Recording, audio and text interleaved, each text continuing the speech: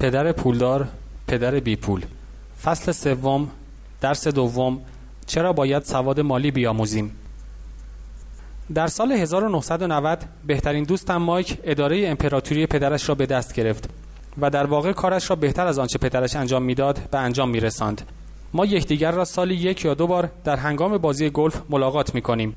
او و همسرش ثروتمندتر از آن هستند که حتی تصورش را هم بکنید. امپراتوری پدر پولدار در دستهای عظیمی قرار دارد و اکنون مایک پسرش را به جای خودش تعلیم میدهد، همان گونه که پدرش ما را تربیت کرد. در سال 1994 من در 47 سالگی بازنشسته شدم و همسرم کیم 37 ساله بود. بازنشستگی به معنای کار نکردن نیست، بلکه به نظر من و همسرم به معنای ممنوع کردن تغییرات فاجعه آمیز پیش بینی نشده است. ما می توانیم در این دوره کار بکنیم یا نکنیم و ثروت ما به طور خودکار زیاد شود و خودمان نیز از تورم دور باشیم. حدس میزنم که این یعنی آزادی. دارایی ها به اندازه‌ای بزرگ هستند که خود به خود رشد می‌کنند و این امر مثل کاشتن درخت است. سالها آن را آبیاری می‌کنید و روزی می‌رسد که دیگر نیازی به مراقبت شما نیست. درخت ریشه‌هایش را به اندازه کافی در سطح زمین گسترانده است. سپس همان درختی که کاشته اید به شما سایه و میوه می‌دهد و موجب آسایش شما می‌شود. هر زمان که برای گروهی از مردم حرف می‌زنم، اغلب می‌پرسند که چه توصیه‌ای برایشان دارم و آنان چه بایستی بکنند. آنها چگونه باید آغاز کنند؟ آیا کتاب مفیدی را سراغ دارم تا خواندن آن را به آنها توصیه کنم؟ آنها چگونه فرزندانشان را باید آماده زندگی فردا بکنند؟ راز موفقیت در چیست؟ من چگونه میتوانم میلیونر شوم؟ من همه توصیه‌ای را که یک بار به تمام آنان کردم همواره به یاد دارم و در زیر همه آنها را برای شما بازگو میکنم. ثروتمندترین بازرگانان. در سال 1923 گروهی از بزرگترین رهبران ما و ثروتمندترین بازرگانان در سخنرانی که در هتل ایج واتر بیچ شیکاگو بود شرکت کردند. در میان آنها شخصیت‌هایی مثل چارلز شواب، صاحب بزرگترین شرکت فولاد، ساموئل اینشول، رئیس بزرگترین شرکت دنیای وسایل رفاهی، هوارد هابسن، رئیس بزرگترین شرکت گاز، ایوار کروگر، رئیس شرکت بین‌المللی مچ که یکی از بزرگترین شرکت‌های جهانی در آن زمان بود، لئون فریزر، رئیس بانک بین‌المللی مستعمره‌ها، ریچارد ویتنی، رئیس بورس سهام نیویورک، آرتور کارتن و جسی لیورمور، 2 تن از بزرگترین بورسبازان سهام و آلبرت فال، یکی از اعضای کابینه ریاست جمهوری هاردینگ وجود داشتند. 25 سال بعد 9 نفر از آنان که اسامیشان را ذکر کردم کارشان به پایان رسید. شواب بدون داشتن کوچکترین پنی و پس از 5 سال مقروض بودن مرد. اینشول ورشکست شد و دور از وطن جان سپرد. کروگر و کارتن ورشکست شدند و مردند. هابس دیوانه شد. ویتنی و آلبرت فال فقط توانستند از زندان آزاد شوند و فریزر و لیورمور خودکشی کردند. شک دارم کسی بتواند بگوید که واقعا چه بر سر آن بزرگمردان آمد. اگر نگاهی به تاریخ 1923 بیاندازید، درست پیش از سقوط بازار و رکود اقتصادی بزرگ در سالهای 1929 بود که حدس میزنم تأثیر عظیمی بر زندگی این مردان گذاشته شد. نکته اینجاست، امروزه ما در عصری زندگی می‌کنیم که تغییرات عظیمتر و سریعتر از زمانی که آنان میزیستند به وقوع می‌پیوندد. گمان می‌کنم شکوفایی و شکست و ترقی و تنزل بسیاری در 25 سال اخیر به وجود آمده است که همتراز با شکوفایی و شکستی که همان مردان در آن زمان با آنها مواجه بودند خواهد بود.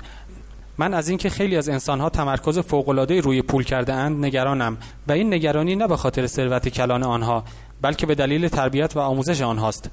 اگر مردم طوری تربیت شده بودند که انعطاف پذیر بودند و فکرشان را باز نگه می داشتند و از هر تجربه‌ای پندی می گرفتند، همراه با تغییراتی که پیش می آمد ثروتمند و ثروتمندتر می شدند.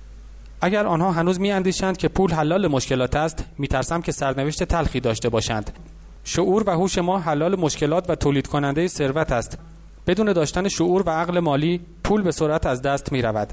اکثر مردم نمیتوانند تشخیص بدهند که در زندگی ربطی ندارد که چقدر پول درآوریم و چقدر پسنداز کنیم.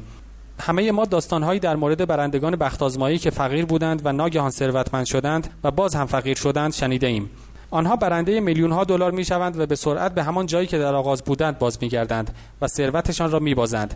و یا داستانهایی در مورد ورزشکاران حرفه‌ای شنیده ایم که در 24 سالگی در سال میلیون‌ها دلار درآمد داشتند و در 34 سالگی زیر پل‌ها جزو بی‌خانمان‌ها زندگی کرده و خوابیده‌اند.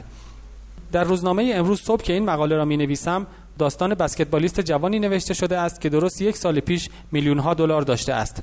امروز او مدعی شده است که دوستانش، وکیل مدافعش و حسابدارش پولهای او را بالا کشیدند و او اکنون در یک کارواش با حداقل دستمزد کار می‌کند. او تنها 29 سال دارد. او از کارواش اخراج شده است، زیرا از این دستور که مدال قهرمانی خود را هنگام شستن خودروها از گردنش درآورد سرپیچی کرده است و این امر موجب شده است که سرگذشتش را در روزنامه‌ها بنویسند. او به خاطر سرانجام بد زندگیش تقاضای کمک کرده و از رنج و مشقتی که دچارش شده شکایت سر داده است. او از مال دنیا تنها همان مدال قهرمانی خود را دارد. او اظهار می‌کند که اگر آن را نیز از او بگیرند خرد می‌شود و از بین می‌رود. اکنون در سال 1997 خیلی از کسانی را می‌شناسم که به سرعت میلیونر می‌شوند. غرش دوران رکود دهه 1920 بار دیگر به گوش می‌رسد. با آنکه از ثروتمند شدن هر چه بیشتر مردم خوشحال می‌شوم، اما هشدار می‌دهم که مهم نیست سرانجام چقدر درآمد دارید. مهم این است که چقدر پس‌انداز می‌کنید و چند نسل بعد از شما می‌تواند آن دارایی‌ها را حفظ کند. بنابراین زمانی که مردم می‌گویند از کجا شروع کنم یا به من بگو چگونه می‌توانم به سرعت پولدار شوم، اغلب از پاسخی که به آنها می‌دهم احساس ناامیدی و یأس می‌کنند. من تنها پاسخی را که پدر پولدارم در زمان کودکیم به من یاد داد به آنها می‌گویم: اگر می‌خواهی ثروتمند شوی، لازم است از سواد مالی برخوردار باشی. هر زمان که با او بودم این نظریه‌اش بیشتر در مغزم فرو می‌رفت. همانطوری که گفتم پدرم نگران این بود که درس‌هایم را خوب بخوانم، در حالی که پدر پولدار دلواپس این بود که آگاهی‌های لازم را در مورد مسائل مالی داشته باشم. اگر شما می‌خواهید برجی بسیار بلند و با ارزش بسازید، لازم است که ابتدا گودالی بزرگ بکنید و با بهترین مصالح پیریزی کنید. اگر می‌خواهید خانه‌ای را در حومه شهر بسازید، لازم است برای برپایه آن در حدود 15 سانتیمتر بتون در پایه ساختمان بریزید. اکثر مردم برای ثروتمند شدن سعی دارند برج مرتفع خود را بر روی همان 15 سانتیمتر بتون ریزی بنا سازند. نظام مدارس که در عصر کشاورزی درست شده است، هنوز به ساختن خانه بدون پیریزی و شالوده سازی پایبند است. اتاق‌های با کف خاکی هنوز باب روز است. بنابراین بچه‌های ما از مدارس که عملاً هیچ شالوده مالی ندارد، فارغ التحصیل می‌شوند و روزی این مردم هومه‌نشین بیخواب و مردد که در رویای آمریکا زندگی خود را می‌گذرانند، به این نتیجه می‌رسند که پاسخ مسائل مالی آنها در این است که هرچه سریعتر ثروتمند شوند. صنعت ساختمان به ساختن برج روی می‌آورد. ساختمان‌ها به سرعت بالا می‌رود و چیزی نمی‌گذرد که به جای برج‌های معروف مجبوریم هنر برج‌سازی حومه شهر را یاد بگیریم. و اما در مورد من و مایک، در سنین بزرگی امکان داشت که انتخاب‌های امکان پذیری بکنیم، زیرا در سنین کودکی به ما آموخته شده بود که شالوده بنای خیش را با اساس مالی محکمی بریزیم. اکنون شاید حسابداری خسته کننده ترین کار دنیا باشد، حتی ممکن است سردرگم ترین کار نیز باشد. لیکن اگر می‌خواهید به مدتی مدید ثروتمند باشید، این امر می‌تواند مهمترین مسئله زندگی باشد. پرسش این است که چگونه می‌توان چنین مسئله خسته کننده و سردرگم کننده را به بچه‌ها آموخت؟ پاسخ این است مسئله را به سادگی شرح دهید و ابتدا آن را با تصویر با آنها بیاموزید. پدر پولدار من شالوده مالی بسیار محکمی برای من و مایک ریخت و از زمانی که کودکی بیش نبودیم راه ساده ای را جهت آموزش به ما ابداع کرد. اون سالها تصاویری را رسم کرد و واژه‌های به خصوصی را به کار برد. من و مایک آن شکل‌ها را یاد گرفتیم و همینطور هم آن واژه‌ها را و زبان فنی و مفهوم جابجایی پول را. سپس در سالهای بعد او از ارقام استفاده کرد. امروز مایک تسلط بیشتری در تجزیه و تحلیل حسابداری پیچیده دارد و در این خصوص بسیار مجرب است، زیرا لازم بود که چنین باشد. او صاحب امپراتوری 1 میلیارد دلاری است و باید آن را اداره کند. من به اندازه او مجرب نیستم، زیرا امپراتوری من کوچکتر است، ولی هنوز هم هر دو از همان شالوده اولیه هستیم. در صفحات آینده همان شکل‌هایی را که پدر مارک برایمان رسم می‌کرد به شما نشان می‌دهم. آن شکل‌ها با تمام سادگیشان در راهنمایی به 2 پسر کوچک کمک کردند تا ثروتی هنگفت را بر مبنای شالوده‌ای عمیقاً محکم گرد آورند. قانون اول: شما بایستی فرق میان دارایی و بدهی را بدانید و دارایی‌ها را بخرید. اگر می‌خواهید ثروتمند شوید، همه آنچه باید بدانید همین است. این قانون شماره 1 است. فقط این قانون است. شاید به نظر خیلی ساده برسد، ولی اکثریت مردم نمی‌دانند که این قانون چقدر پرمحتواست. بیشتر مردم تلاش‌های مالی دارند، زیرا تفاوت میان بدهی و دارایی را نمی‌دانند. ثروتمندان دارایی‌ها را مالک می‌شوند و طبقات فقیر و متوسط بدهی‌ها را می‌پذیرند و تصور می‌کنند که ثروتمندند. زمانی که پدر پولدار این مسئله را برای من و مایک توضیح می‌داد، تصور می‌کردیم که او ما بچه‌ها را دست می‌اندازد. ما نزدیک به سنین نوجوانی بودیم و در انتظار راز ثروتمند شدن و پاسخ او این بود. این مسئله به نظرمان ساده‌تر از آن بود که مدتی طولانی در موردش فکر کنیم. مایک پرسید: دارایی یعنی چه؟ پدر پولدار پاسخ داد: حالا در مورد اون ناراحت نباش. بذار این نظریه تو مغزتون حک بشه. اگه بتونید سادگیشو درک کنید، زندگی شما طرح و برنامه‌ای خواهد داشت و مسائل مالی براتون آسون میشه. این نظریه خیلی ساده است، به همین دلیلی که فراموش میشه.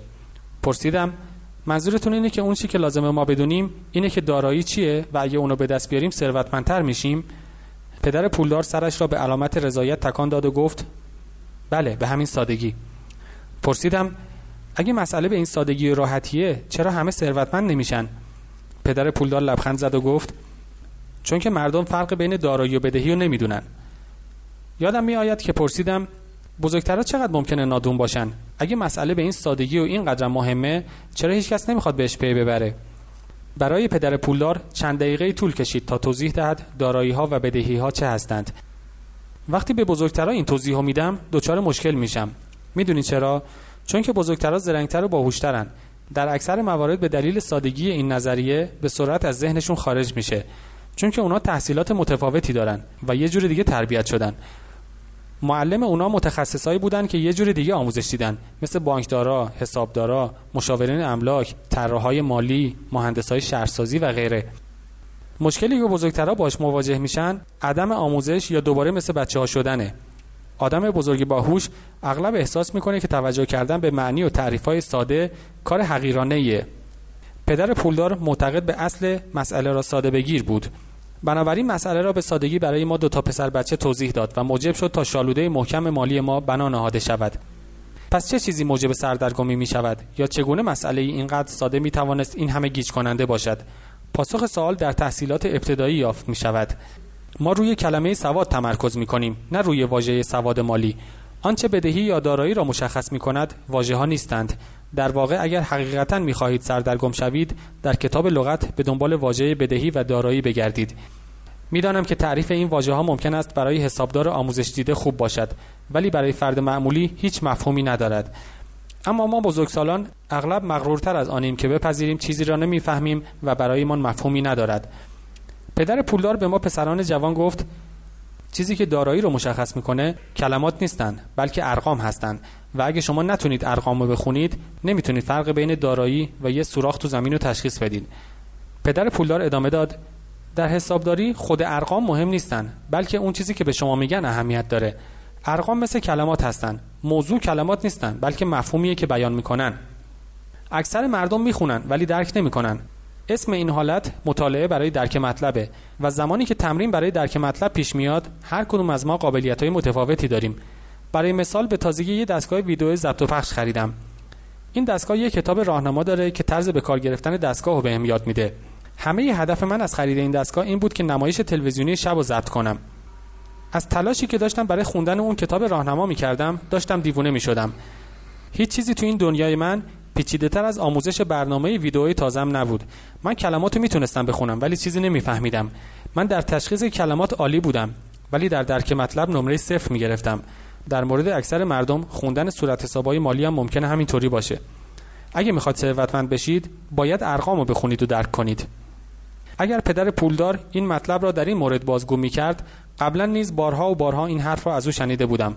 همچنین شنیده بودم که میگفت آدمای ثروتمند دارایی‌ها رو به دست میارن، ولی آدمای فقیر و متوسط بدهی‌ها رو. در اینجا تفاوت میان دارایی و تعهد را به شما میگویم. اکثر حسابدارها و متخصصهای امور مالی با این تعاریف موافقت ندارند، ولی همین نمودارهای ساده موجب پایه‌ریزی محکم بنای امور مالی ما 2 پسر بچه شد. پدر پولدار برای آموزش ما 2 که حتی هنوز نوجوان نبودیم، همواره روش ساده را انتخاب و تا میتوانست نمودارهای ساده را رسم میکرد. او از ساده ترین واژه ها استفاده میکرد و در طی سالها هرگز از ارقام نامی نمیبرد.